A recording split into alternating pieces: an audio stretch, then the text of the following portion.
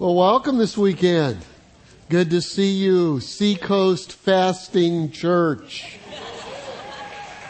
Yeah, you guys look lean and loving and in tune with God. I like that. You know, people are fasting all kinds of different things.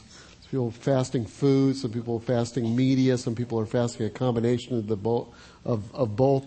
One of our pastors, I won't mention his name, his initials are Josh Surratt, is along with the food fast, the media fast. He calls it a modified media fast. It's modified so you can watch American Idol, Lost, and the playoffs, okay? So, if God wants to speak during any of those deals, I'm not listening, right? Okay, that's good. Hey, it's whatever it is with you. I hope you're enjoying your weekends so far. I know that I am. I just wanted to talk to you just a minute before I get started. I want to welcome those of you from an offsite campus. We're glad that you guys are along this weekend also, or maybe on a podcast or in one of the venues here at Long Point.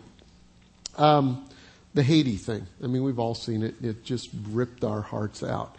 And just to kind of tell you what we're doing, I sent out a note. I hope you got it. If you didn't get a note from me, on the back of your bulletin, just kind of fill out the information there. Or at least give us an email address, and that way you'll get the notes. But well,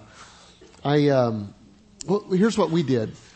Because it just happened that you guys were so faithful over the Christmas season, and we did the Hope Epidemic, we had money on hand to help out, and we'll continue to. So when the earthquake happened, we immediately issued a check to Water Missions International, who we're going to work very much with through this. They need a lot of things there, but one of the major needs is clean water, obviously. And we were able to write them a check for $25,000 for a water system. And they're actually, here in the Long Point campus, we've got a water system out in the foyer that has a Haitian flag on it today. Well, they're taking that one out on Monday and shipping that one off, and which is really a cool deal. And God is just blessing them. There's been a partnership. There's over a dozen. I think a dozen is a real low number right now. Jerry will probably tell me later, but at least a dozen systems have been donated now, and are either on their way or going to be on their way to Haiti. And so we want to tell you about that. We'll be doing more, and if the need was bigger for systems right now there, we'd give another one, but we're going to give one to start with. We can't really send a trip over there right now. I mean, it's, you know, in and out's hard, and, you know, there are experts needed in what they do. But we're going to shift our missions focus, obviously, over the next year, more tilted toward Haiti. And so we'll have trips, we'll have various things going on, and we'll let you know about those as soon as we've got people on the ground there that are giving us feedback of what we need to do. One interesting thing is I read a report from a Haitian pastor that said there is a real move of God right now during this time, that people are coming to Christ all over the place. And I know as I was watching on some of the news stations, they were showing people singing and worshiping and praying, and various stations showed that.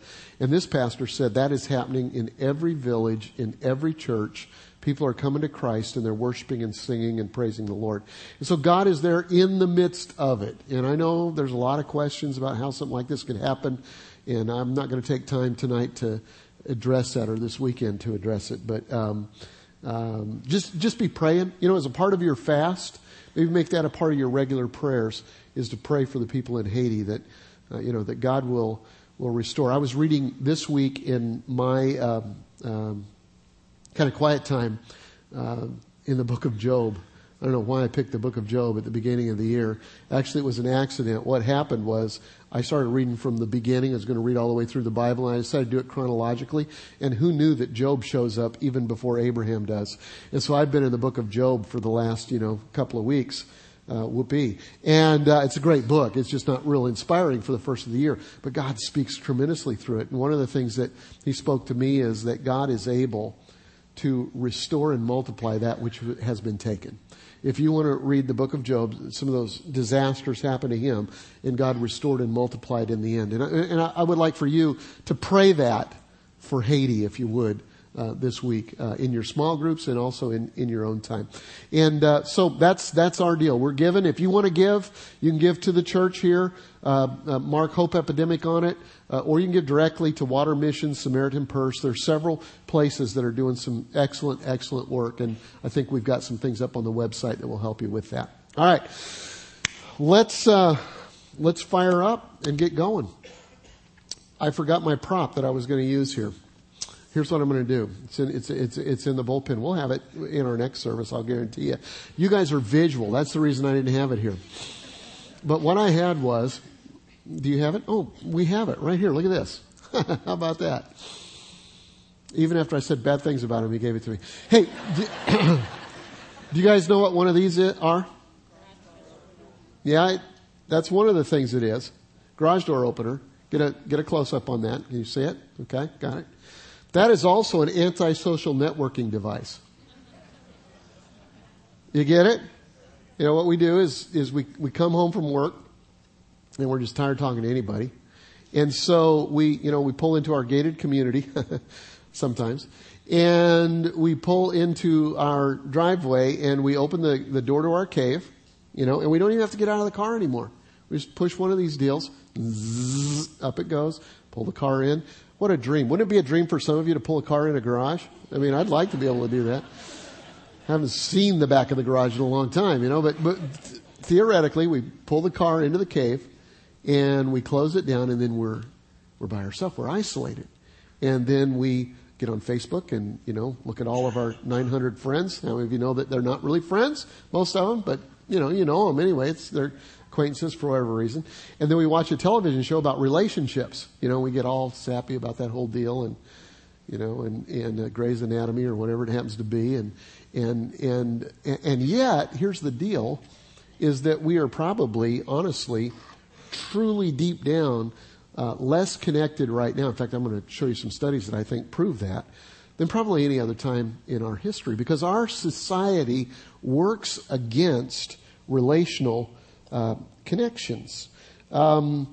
Recent study in the American Sociology Review said this: Americans have 1/3 fewer close friendships than 2 decades ago. 1/3 fewer close friends than 2 decades ago. And the number of people who have none has more than doubled, a sign that we may be living lonelier lives. They go on to say that there may be actually an epidemic of loneliness that's going on underneath the surface. You don't know your neighbors. Oftentimes you don't know the people you work with. And when you go to church, especially if you go to a church, that's more than about 30 or 40 people, you oftentimes don't know the people that you go to church with. And you wonder sometimes, would anybody miss me if I was gone? Does anybody really care? Would anybody? No. And here's the truth. You were not created to live that way. That's not how God wired you up. That's not how you are created. In fact, one of the reasons that you aren't dead yet, we're in a series called You Aren't Dead Yet. Last week we learned that one of the reasons is because God wants to do significant things through you. And if you're breathing, there's still significance that God wants to do through you. But one of the reasons that you aren't dead yet has a relational component. God has plans, very definite plans, for your relationships. The Apostle Paul, we're familiar with. We were studying the book of Acts. We're going to go back to the book of Acts after this series is over. But Paul's an interesting character. He was very zealous, opposed to God. He had an encounter with Jesus. He becomes very zealous in his pursuit of God. And that zealousness puts him in a position where he has several close brushes, near brushes with death. And in Philippians chapter 1 and verse 21, he says very specifically why he's not dead yet. He understands relationally why he's not dead yet. Philippians 1 and verse 21 says this, and if you've got an outline sheet, you can read along, or on the screen, or maybe you've got a Bible, or you've got a PDA, or whatever you're following along on. Philippians 1 verse 21 says this: For to me, living is for Christ, and dying is even better. Yet if I live, that means fruitful service for Christ. And I really don't know what's better. Man, that's an incredible relationship with God, isn't it? I mean, this is not the writings of a suicidal guy, okay? This is not a guy that's depressed, discouraged, and he wants to take his own life, and he says it would be better if I would be dead. That's not what he's saying at all. What he's saying is he's got such an intense relationship with God that he knows that beyond death, there's eternal life, and that life there's better than life here. And man, that would be great. It's where he'd love to be. But life is good here because he has things to do. He says, verse 23, he says, I'm torn between two desires. Sometimes I want to live and sometimes I want to go and be with Christ. That would be far better for me. But it is better for you that I live. I am convinced of this, so I will continue with you so that you will grow and experience the joy of your faith. So that through my being with you again, your joy in Christ Jesus will overflow on account of me. He said, you know what? I'd love to go and be with the Lord. But there's a better thing right now. And the reason I'm not dead yet, because there were plenty of people that were willing to help him with that dead deal, okay? But he fought for life. And he said, the reason I'm fighting for life right now is because God's got something he wants me to do significant in you. God wants to love you through me. And he understands that. It's kind of Paul's, if it weren't for you guys, I could go be with Jesus verse. I'm not dead yet because there's something that God wants. And one of the reasons that you are not dead yet is because God wants to do something significant in someone else's life through you. I believe that with all of my heart.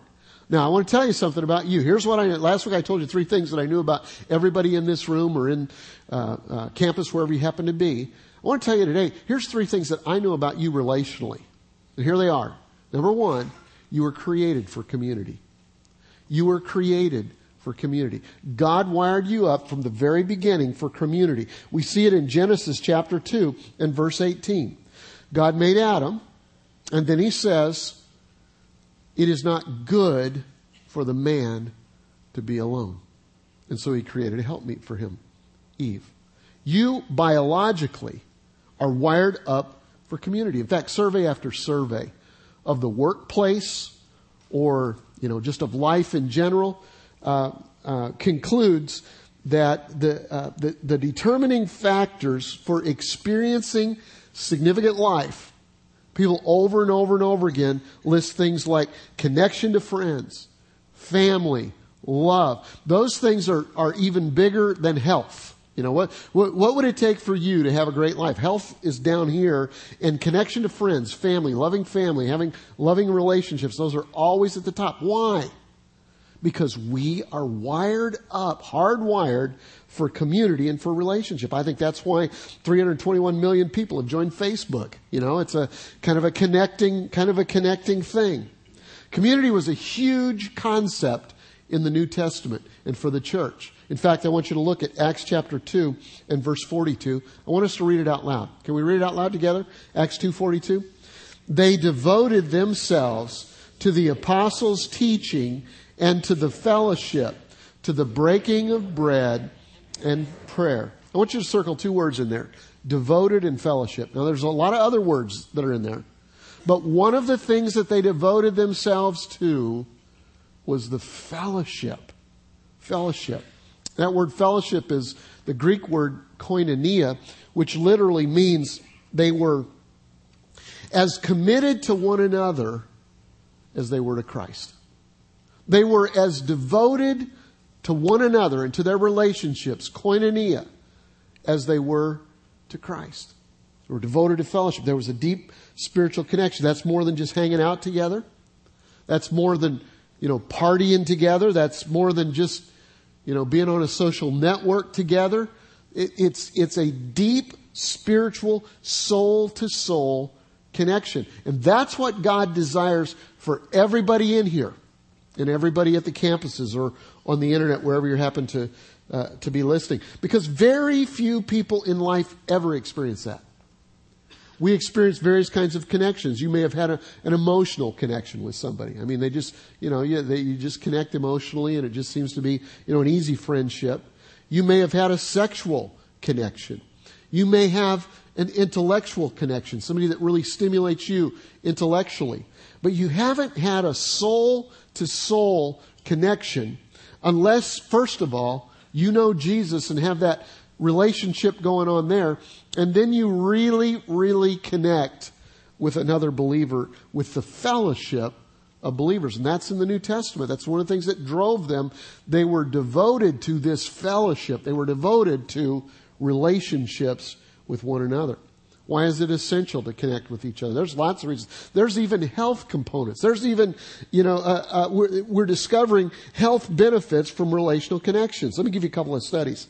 There was a 10-year Australian study of older people, and they found that those with large circles of friends were 22% less likely to die during the study itself.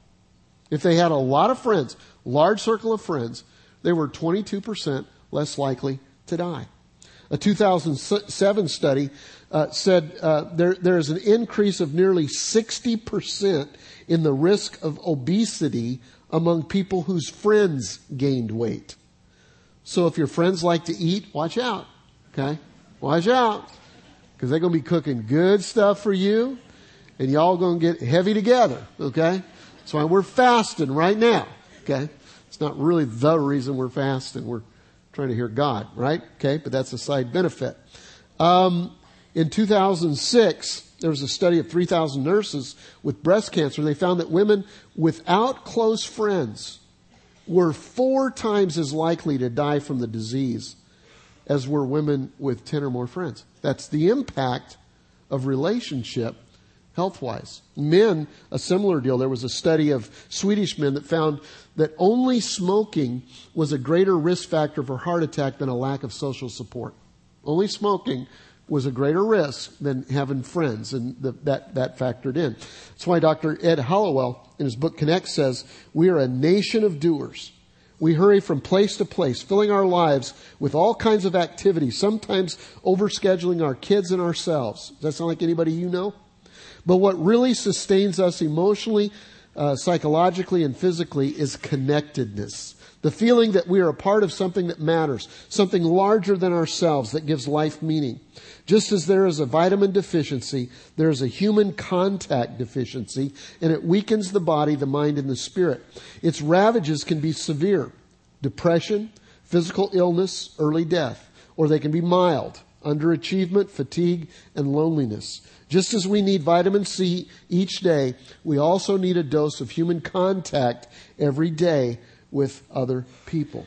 See, we all know that we need food. We all know that we need, vitamins and minerals and air and sunshine. But most of us don't realize the major impact that happens in our lives when there is a deficiency of this connectedness. In fact, I usually set 1 or 2 overarching goals that I think are very, very important for our church every year.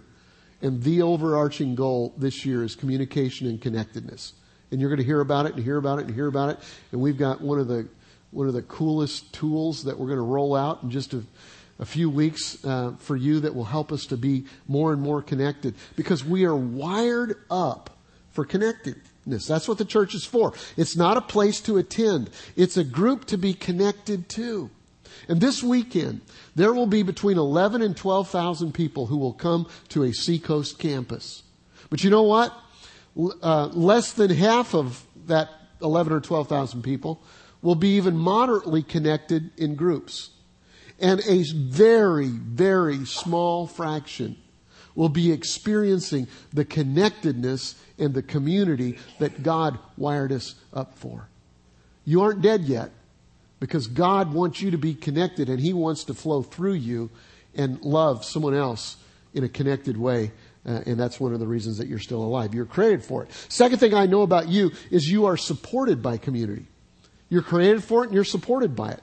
Ephesians chapter 2 and verse 20 says this: You are built on the foundation of the apostles and prophets.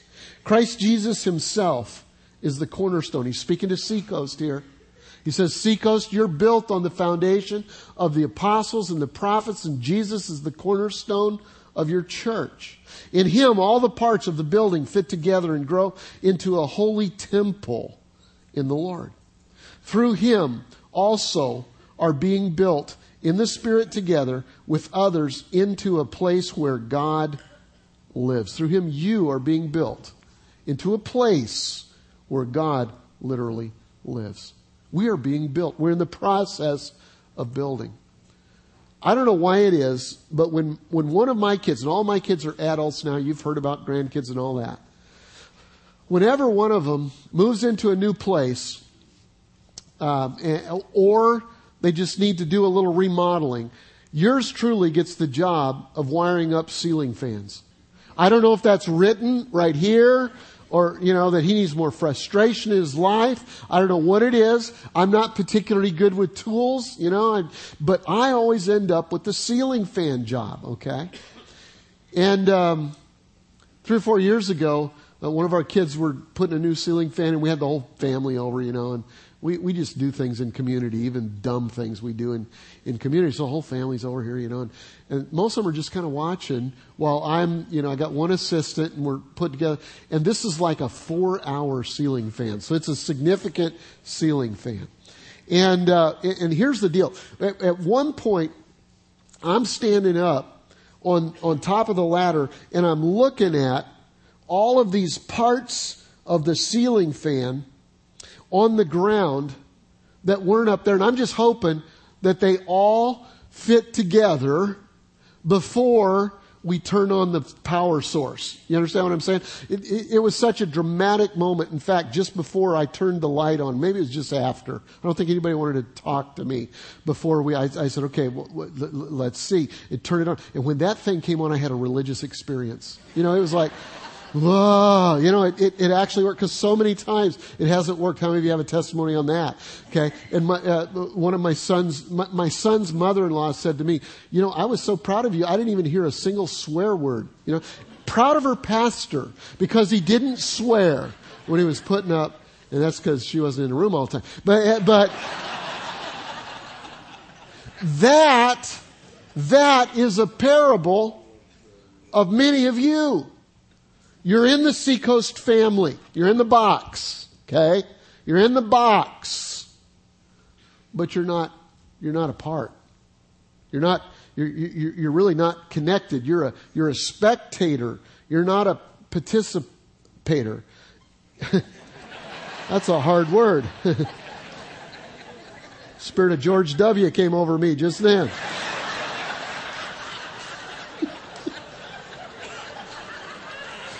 We'll edit that out of the tape.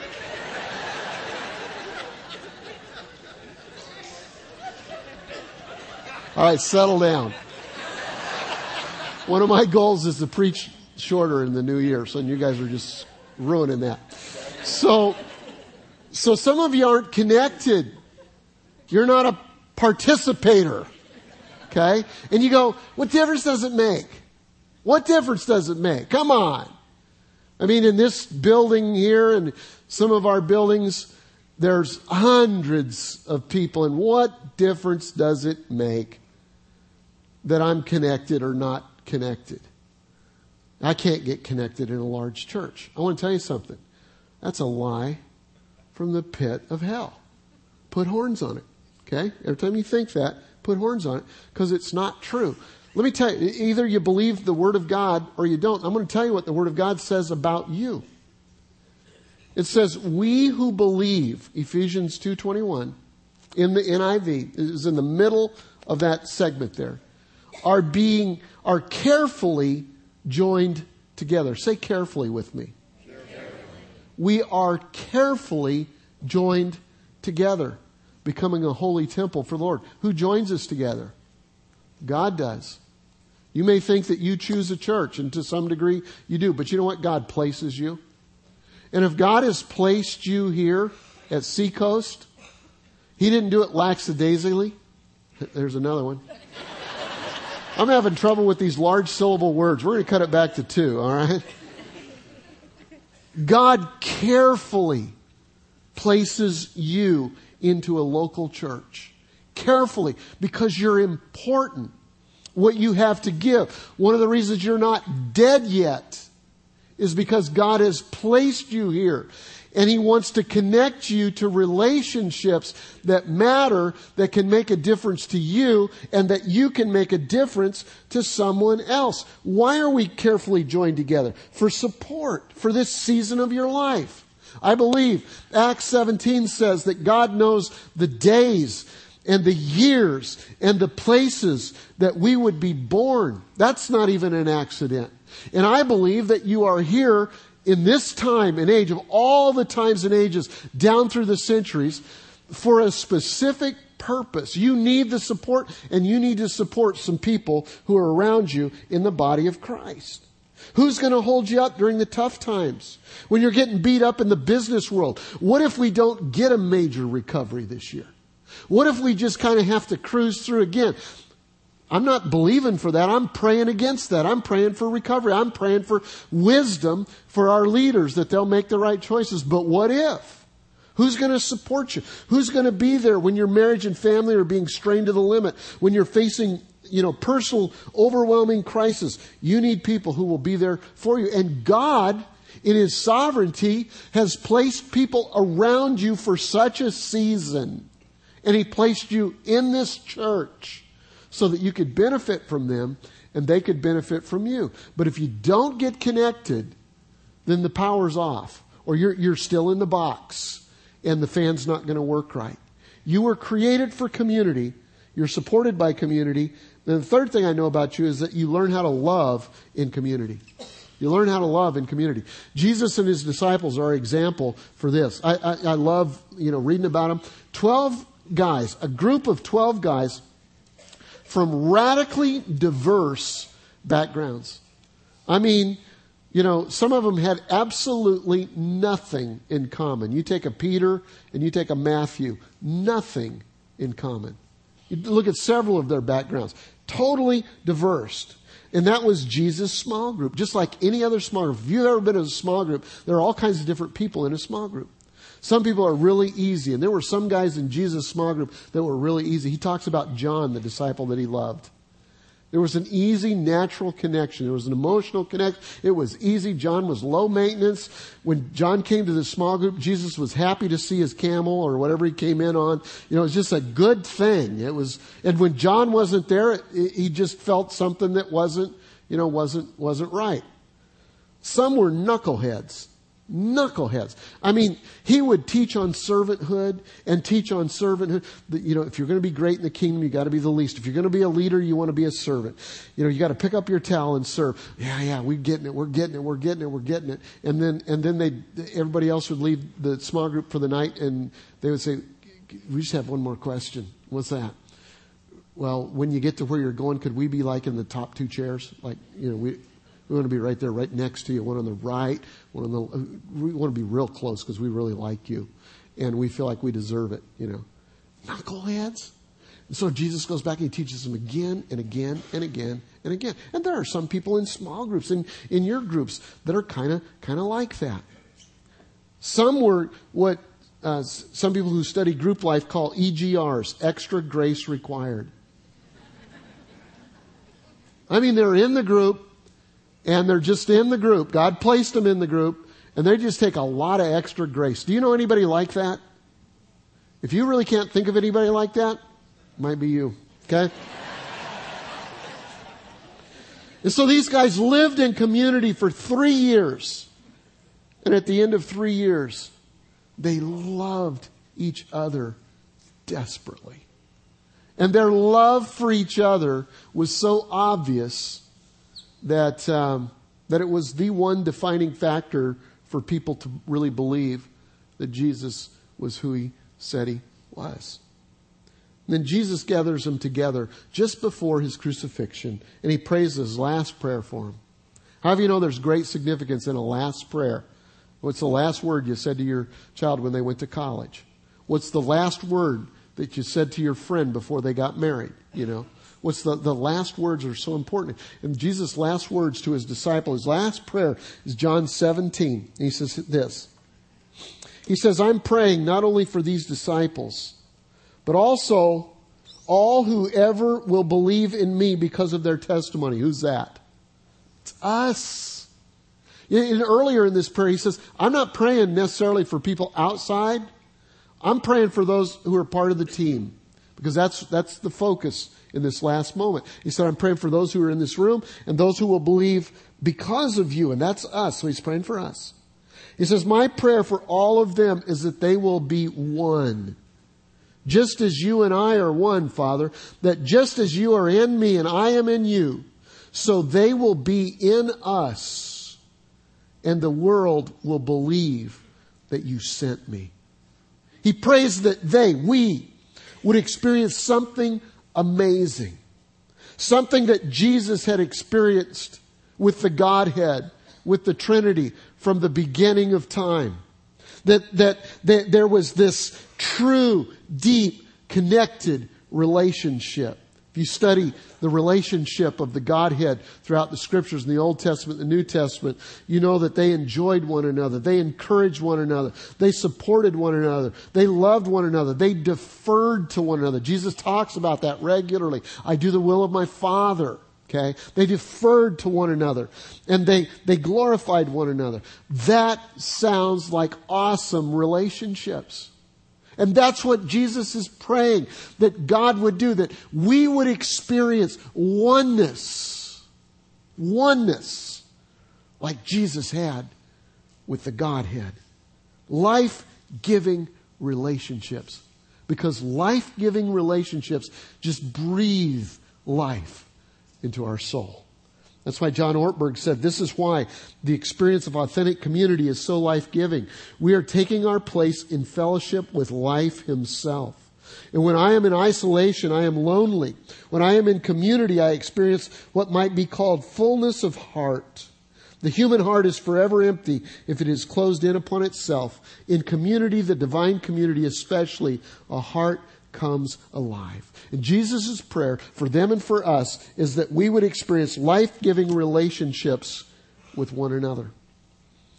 John 13 and verse 34, he says it like this.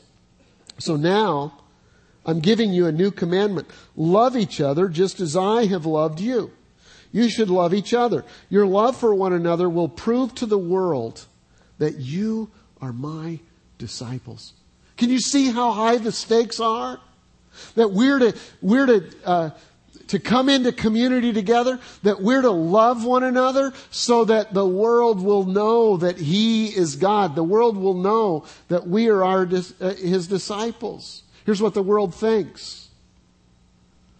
The world thinks that the church is equally as hypocritical as the workplace or anywhere else. Those in the world, your friends, your family members who maybe are looking skeptical at you or maybe have not crossed a line of faith, and they're looking and they can point out all kinds of situations where, man, this preacher blew it. Or you know what, I know people from this church and boy, they say awful things about one another. Now, I don't need that. I mean, I can get that just normally. And Jesus is saying, the stakes are so high, gang. You got to love each other so that the world will know. In fact, Francis Schaeffer says it like this. Our relationship with each other is the criterion the world uses to judge whether our message is truthful. Christian community is the final apologetic. I don't know if you know this or not. Seacoast Church, you know what the legal name of Seacoast Church is? 21 years ago when we named this church, we named it Seacoast Christian Community.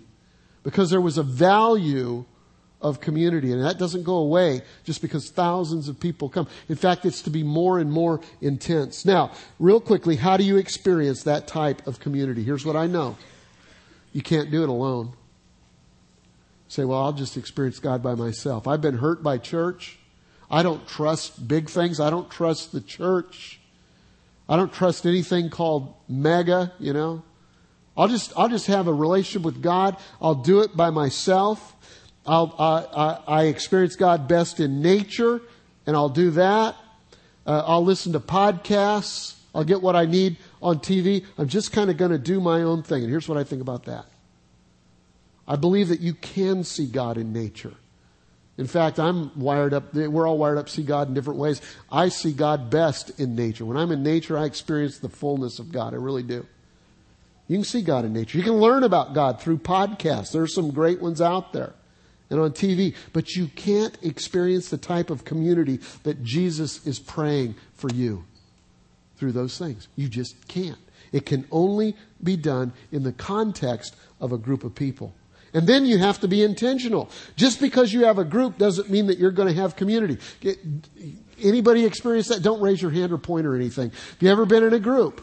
That it's called a small group, a life group, whatever it happens to be. And it's a group meeting together, but there's just real shallow community.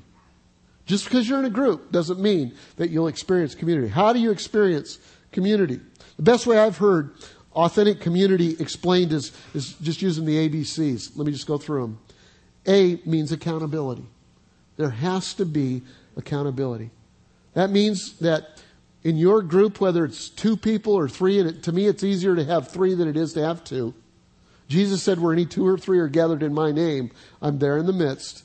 You can have a group with 2. I think it's easier with 3, up to about 8 or 9. 12's maximum. Beyond that, you kind of lose some of the dynamics of small. Okay?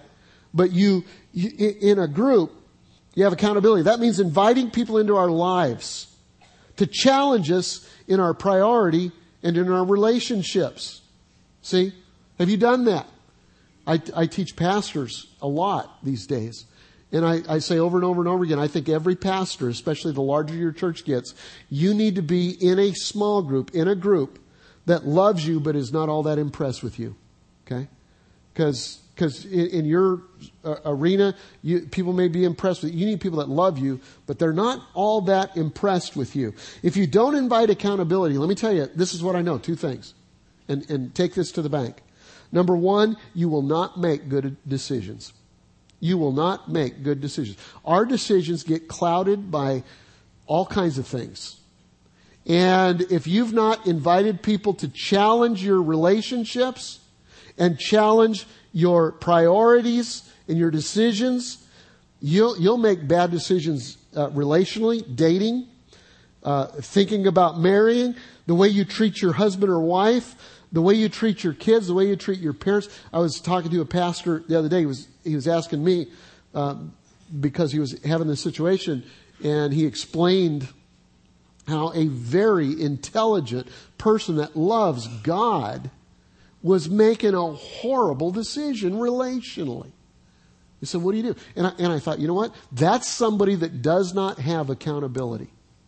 And what's going to happen is they're headed for a ditch somewhere. You need people in your life that can speak into your life. They can say things to you. They love you, but yet they challenge your thinking. And here's the second thing I know, is not only will you not make good decisions, but whatever you're hiding will become known.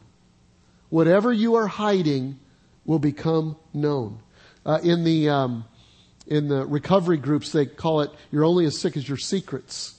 And the beauty of Christian community is that you can have authentic community and you can invite people into your life to help you to wholeness and wellness. Second thing about authentic community is belonging. You feel accepted, connected, and comfortable with a group of people. You need to be a part of a group of people that will miss you when you're gone. Your campus pastor in a setting like this, they may not know whether you're there or not, but if you're connected to a small group of people, then they know when you're gone. And sometimes we're gone for reasons that we need really people to come into our lives. C is care. If you're in a group where you're accountable and you belong and you're connecting, care will be a byproduct. You don't have to program it. It just happens when people are connecting. People care for people that they know well. And we see it around here all the time. Seldom am I the first one to see someone in crisis if they're in a group experiencing community. Seldom am I the first one. I've walked into situations in this church. I mean, the most tragic things. I've walked into situations where people have lost small babies. Small babies have gone to be with the Lord. And if they're connected in a group, I'm never the first one there. I don't care how fast I get there.